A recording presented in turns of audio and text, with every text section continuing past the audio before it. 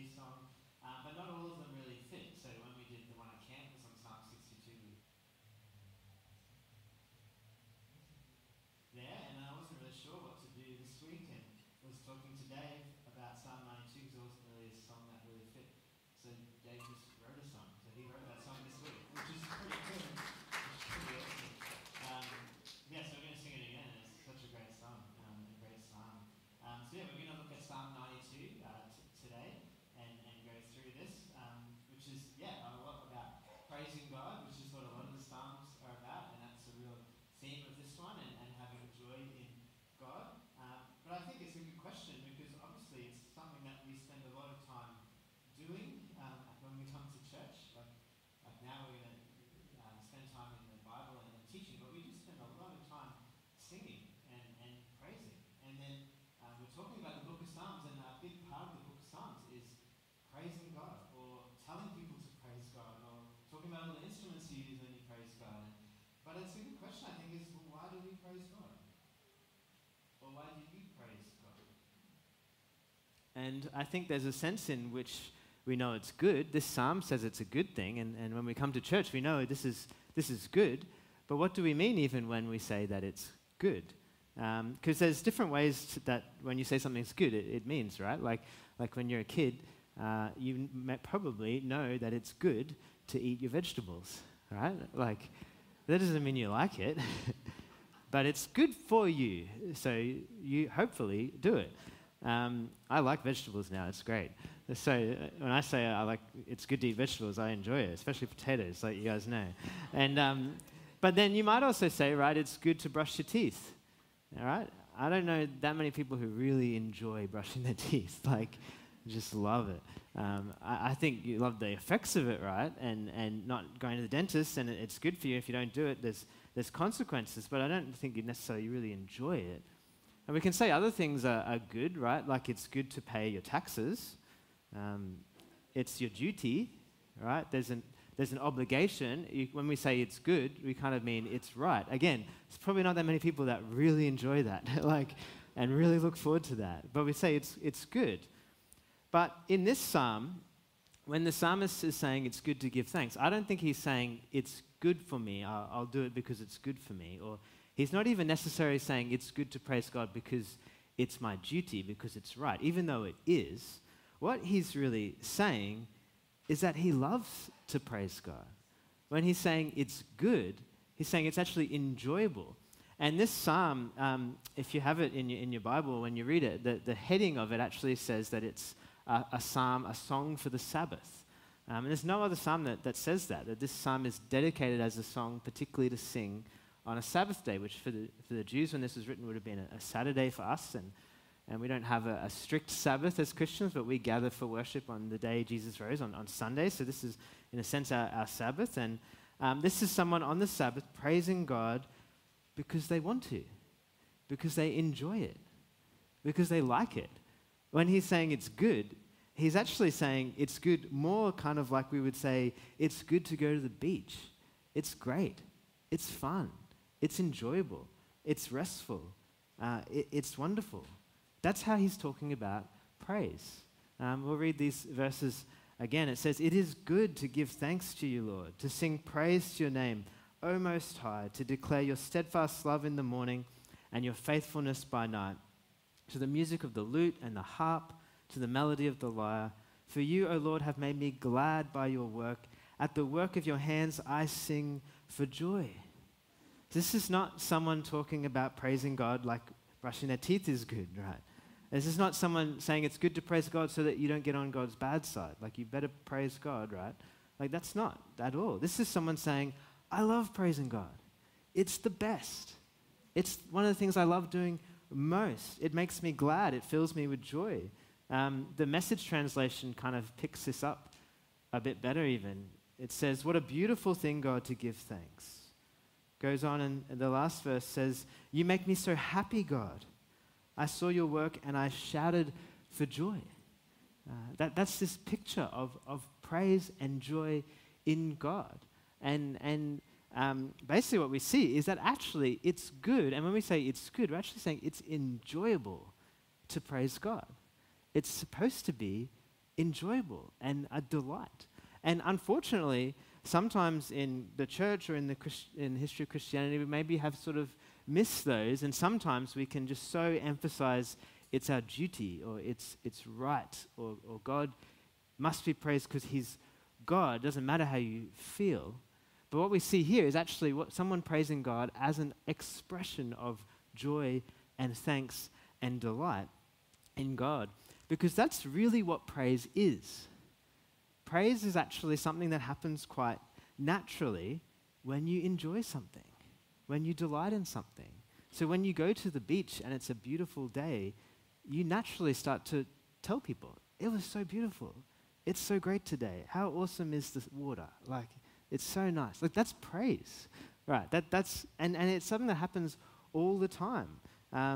We praise all sorts of things. And actually, when you praise, you're really just showing what you value and what you delight in. And there is a need, right, and there is a command, really, to praise God because he is God and he is worthy. And there is a duty that's a part of it. But really, what honors God most is actually delighting in him and actually valuing him. Because if we say, I'll come and praise you, God, but I'd really rather be at the beach, like, that doesn't really honor God. Whereas we're all here on a Sunday morning. Again, it's not great weather for the beach, right? But you can be in bed still, right? Like, or you could be watching a movie, or you could be somewhere else. Or a lot of people are just enjoying the weekend on a Sunday morning. But why are we here singing songs to God? Because it's good. It's actually the best. It's actually something to enjoy. And if we do that, we actually show that he is of great worth. He's valuable. Sam Storms is an author who writes a lot on this, and he says it this way: God is praised when he is prized. Understanding God is but a means to enjoying God. If you want to elevate God, celebrate God, treasure him, prize him, delight in him, enjoy him, in doing so, you magnify him. You show him to be the most wonderful and sweet and all-sufficient being in the universe. Enjoying God is not a momentary diversion from more important responsibilities you have as a Christian. Enjoying God is not a means to a higher end. This is the end. Enjoying is not a pathway to the pinnacle. It is the pinnacle, the purpose for which you and I live. It's interesting because, again, we might not sort of think of that as the purpose of life. We might say the purpose of life is to praise God, or is to worship God, is to honor God, is to obey God. But what this author, and we'll see another, is saying is actually these two things are linked. To praise God is an expression of enjoying God. C.S. Lewis puts this really bluntly, commenting on this famous phrase in the Scottish Catechism. He says, the Scottish Catechism says that man's chief end is to glorify God and enjoy him forever. It's a famous church document. It says the purpose of life is to glorify God and enjoy him forever. But Lewis says, but we shall then know that these are the same thing. Fully to enjoy is to glorify. In commanding us to glorify him, God is inviting us to enjoy him. C.S. Lewis, I've mentioned this before, but he has a great chapter in a book called A Reflection on the Psalms, where he's grappling with this idea that God keeps telling us to praise him. Like, why does God want us to praise him so much? If I went around wanting people to praise me, it would look really bad. It'd be weird, right? But God does it all the time. He commands people to praise him. Is it just that God needs praise for some reason? But he says, no, it's really the opposite. God is the most joyful, enjoyable being, and he wants people to see that and enjoy him and delight in him, and that actually shows that he is the most valuable. He wants to share his goodness. And what we see in this psalmist is not just someone who's seeking to honor God, but they're actually giving greater honor to God by delighting in God, by enjoying God, by valuing him. And as it says, that he is the most high. He is the highest one. He is the best one. He is full of steadfast love and faithfulness. And I think it can be easy, and again, for me too, that we can sometimes just take God for granted. We get familiar with him, or just get stuck in a habit or a duty that we do our Christian service, but without joy.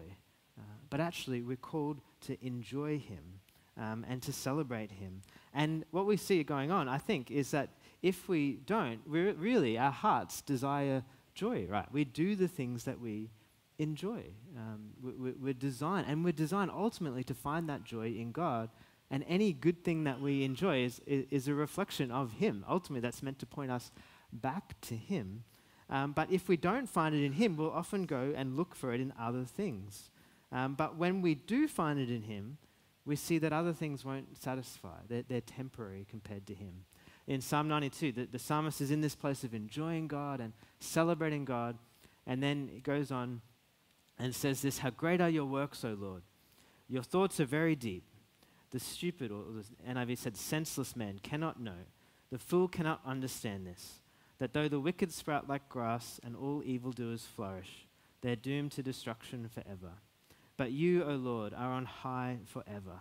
For behold your enemies, O Lord, for behold your enemies shall perish, all evildoers shall be scattered." So this psalmist is thinking about how good it is to praise God, how great God is, how amazing and deep God's thoughts. And then he starts to think about people who are outside of God, who he calls the wicked, those who reject God or ignore God, dismiss God, aren't interested in God. And starts to actually think about the fact that some of them seem to have pretty good lives. There's people who aren't interested in God and they're flourishing. And this is sometimes a problem for psalmists. They're like, we're here serving God, but there's all these people who aren't, and they seem to have good lives. Like, how does that make any sense? He starts to talk about how they're flourishing like grass and sprouting up. But then he recognizes that this flourishing is just so temporary compared to God, who is exalted and on high forever.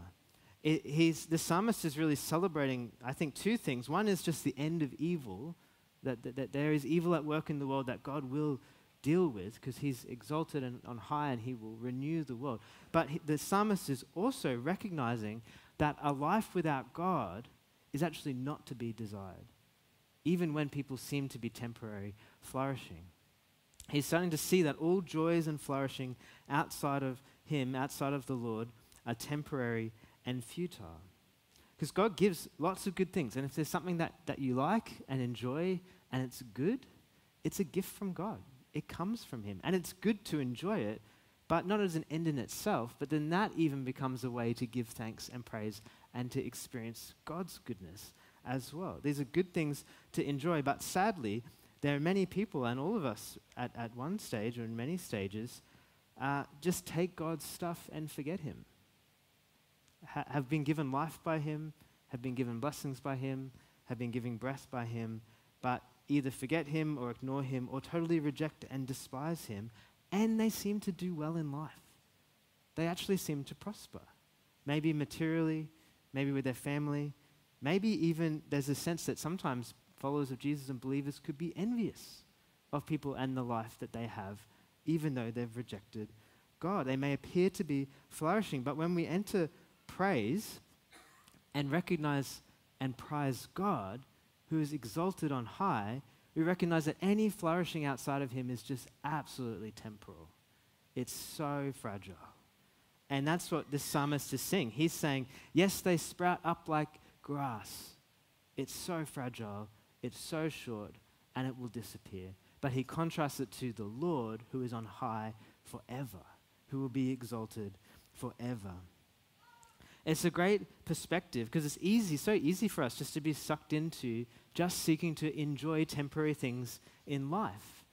But when we really think about it in the context of the Lord and eternity, our life without him makes no sense.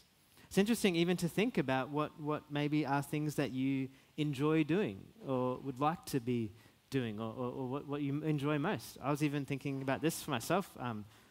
I love running. It's one of the things that I most enjoy doing, and it's where I feel rested. It's where I have fun out in the bush.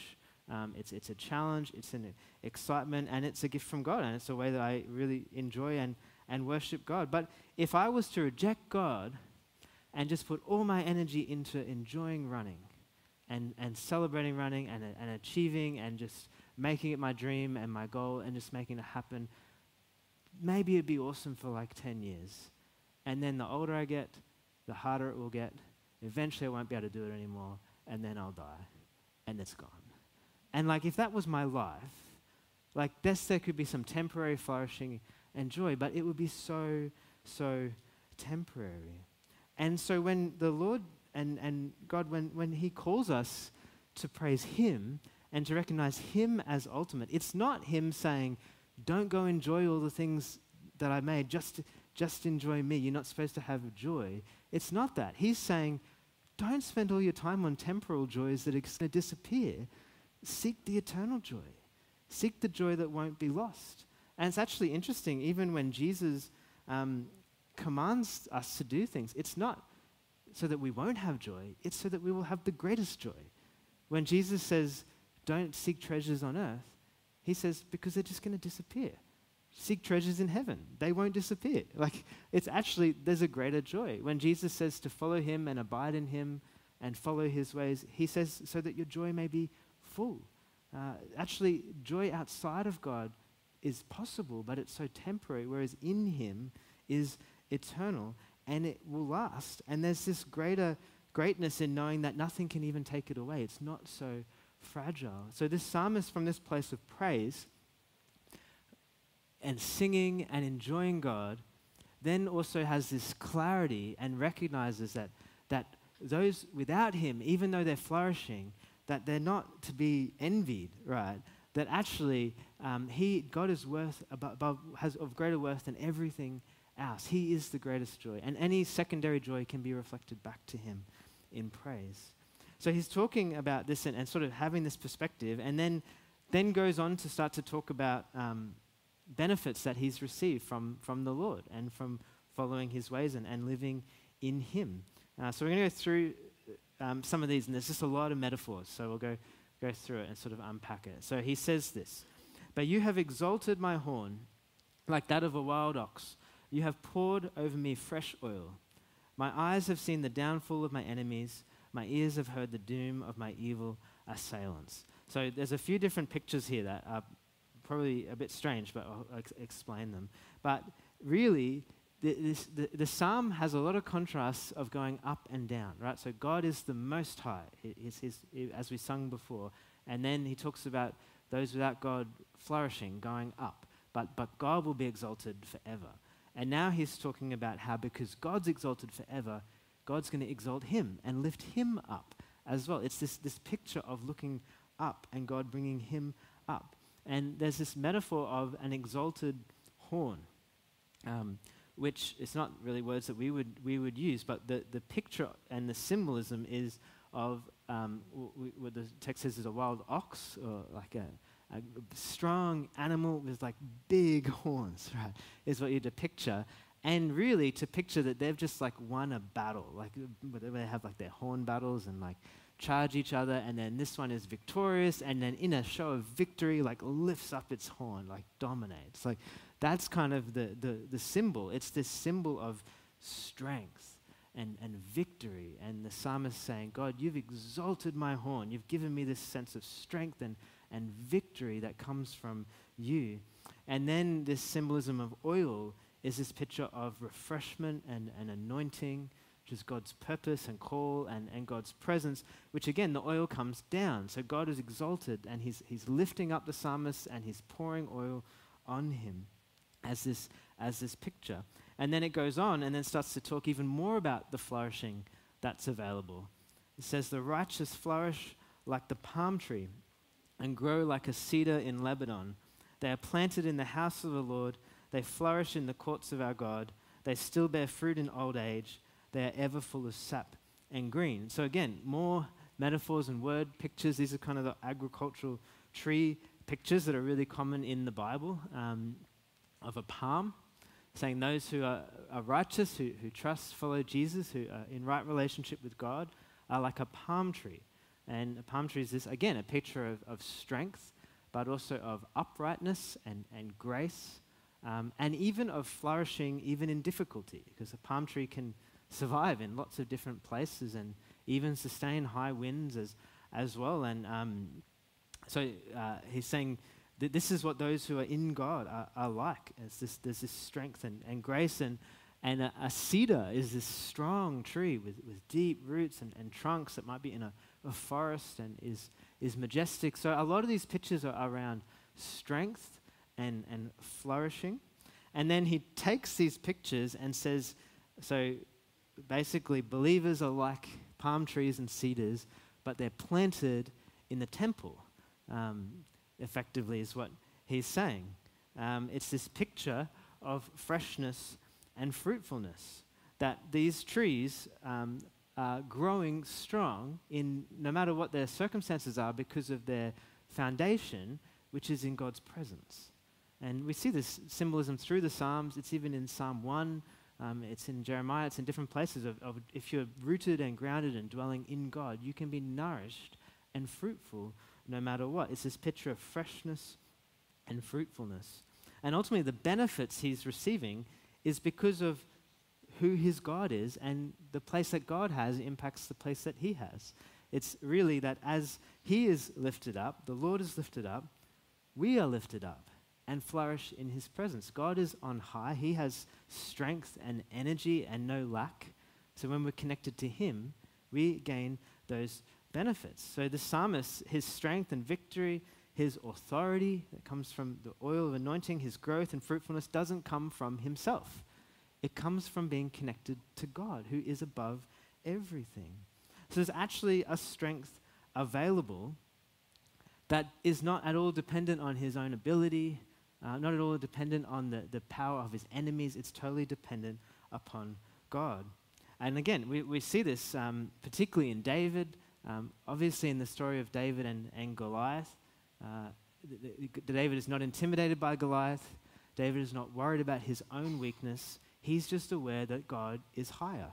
God is bigger. God has power and strength. And that's where his focus is. And it strengthens David to face Goliath. So we may also be in places, right, where we are tired and weak and needing strength. And again, sometimes it's easy just to think that the circumstance needs to change or we just need to be rescued. But often what we might just simply need is strength to sustain, strength to flourish, strength to face. And we look at ourselves and we don't have that strength. Or we look at the challenge ahead and we don't have the adequate resources. And when I'm in that place, it's overwhelming. If we're trying to face something that's difficult and there's a recognition that I don't have enough to face it, well, what do we do? Like, if that's where it ends, there's not much hope.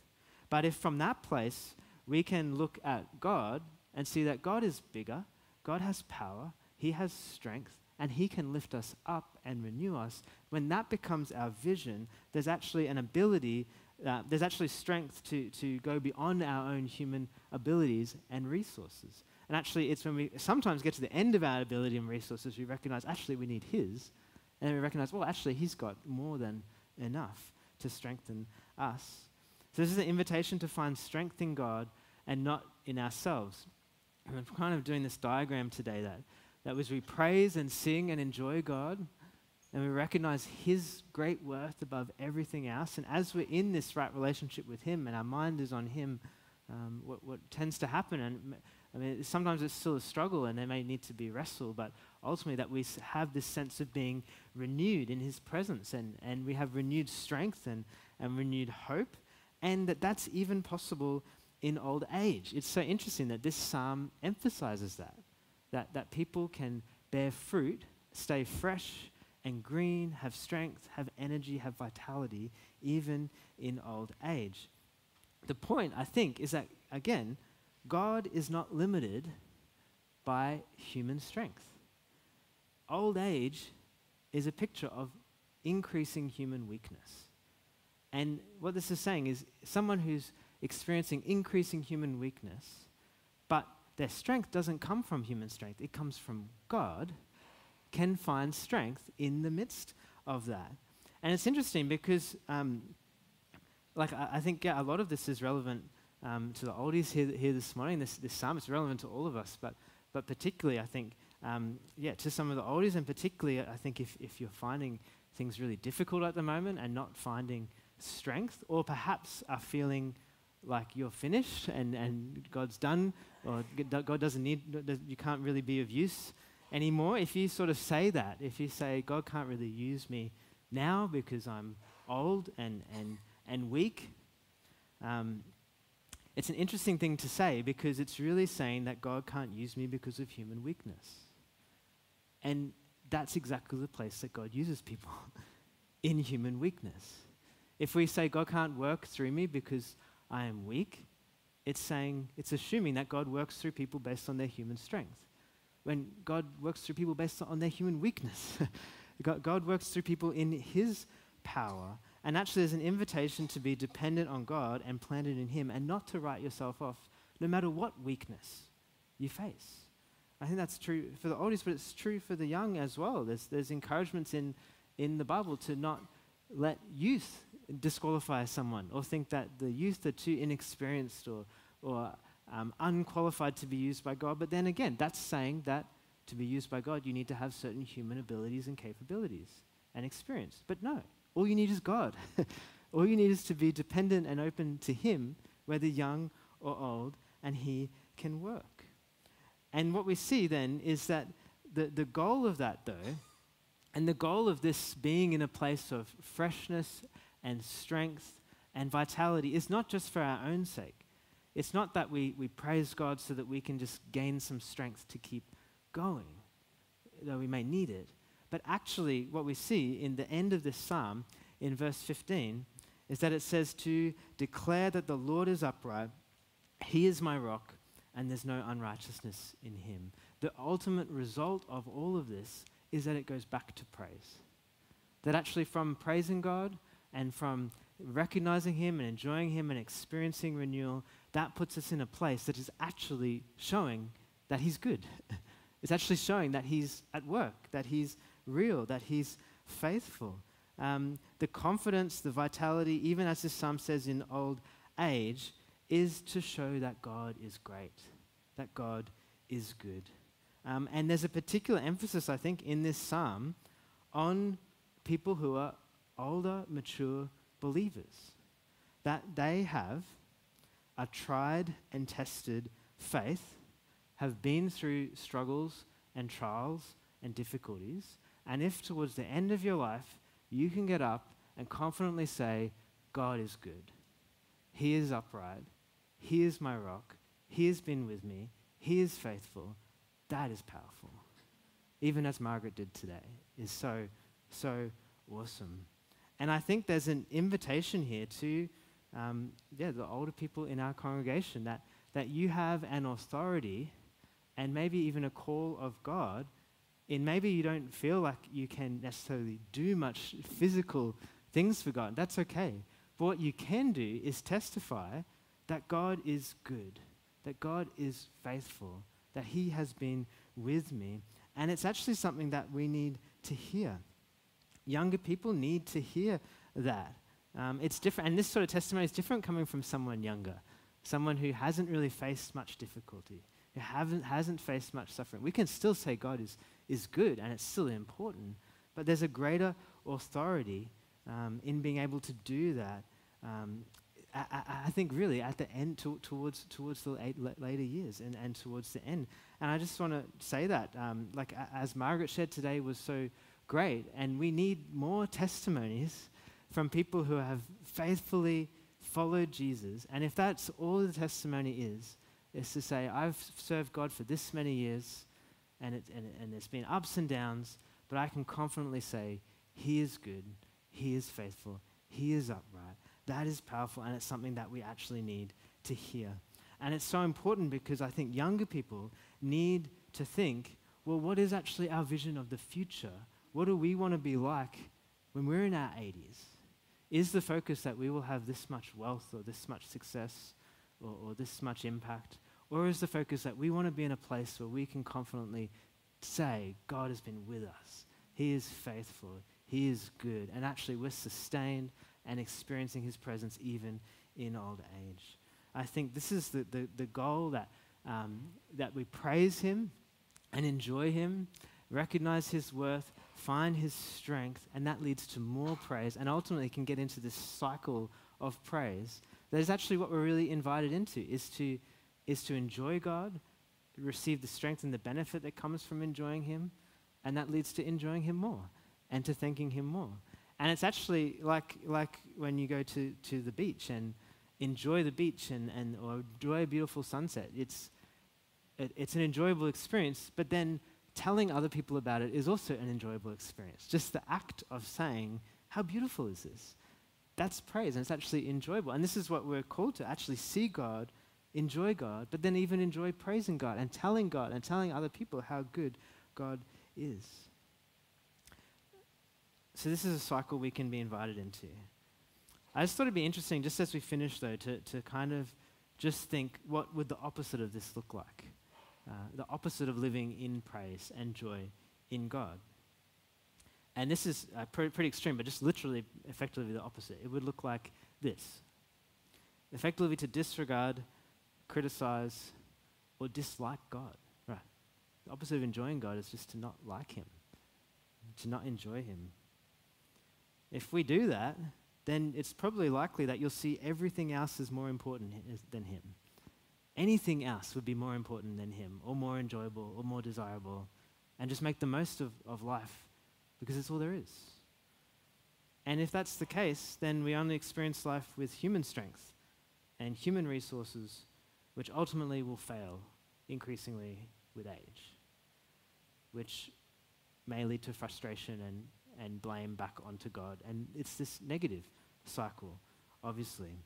And I think, they're pretty extreme words, but I think subtly sometimes we can get pulled into that cycle instead. Maybe when even being pulled into work or pulled into difficulties and trials and we're not in a place of praising God and we kind of just forget Him and then maybe we just try to find anything else that's enjoyable and satisfying to sort of help the pain, and then we kind of just start to get overwhelmed with life because all we've got is our resources and they're not enough, and then that leads to frustration. And there's an invitation, though, to break that cycle. And I think the invitation really is that this psalm is a song for the Sabbath. And the Sabbath is a day where you break that cycle, right? Like, it's easy to get into the week. It's easy to subtly forget God. It's easy to think that we're at the center and we need to make things happen. But the Sabbath is a time to stop, to rest, to remember that actually we're not the center. He is.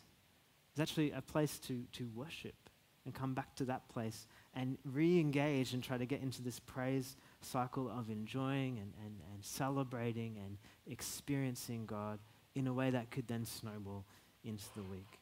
So we need Psalm 92. We need to sing it on the Sabbath, and now we've got an awesome song to sing it to, which is so cool. And we need to find strength in Him. So as we respond today, we're going to sing this song again, and let's really encourage you to sing it from a place of enjoying God and praising God, and sing it from a place of recognizing His worth and seeking to find strength in Him. After the service as well, we'll just have a time to respond like we've been doing, and particularly if you'd like prayer for anything, but particularly if you need prayer for something from today. If you're not feeling like you have the strength from the Lord, or you're not feeling like that you can enjoy Him and would like someone to pray for you, please come forward. Janelle and Greg are going to be available to pray, and I'll be down here as well. You might like prayer for anything at all. But yeah, we're gonna sing and respond and praise on the Sabbath, as we finish.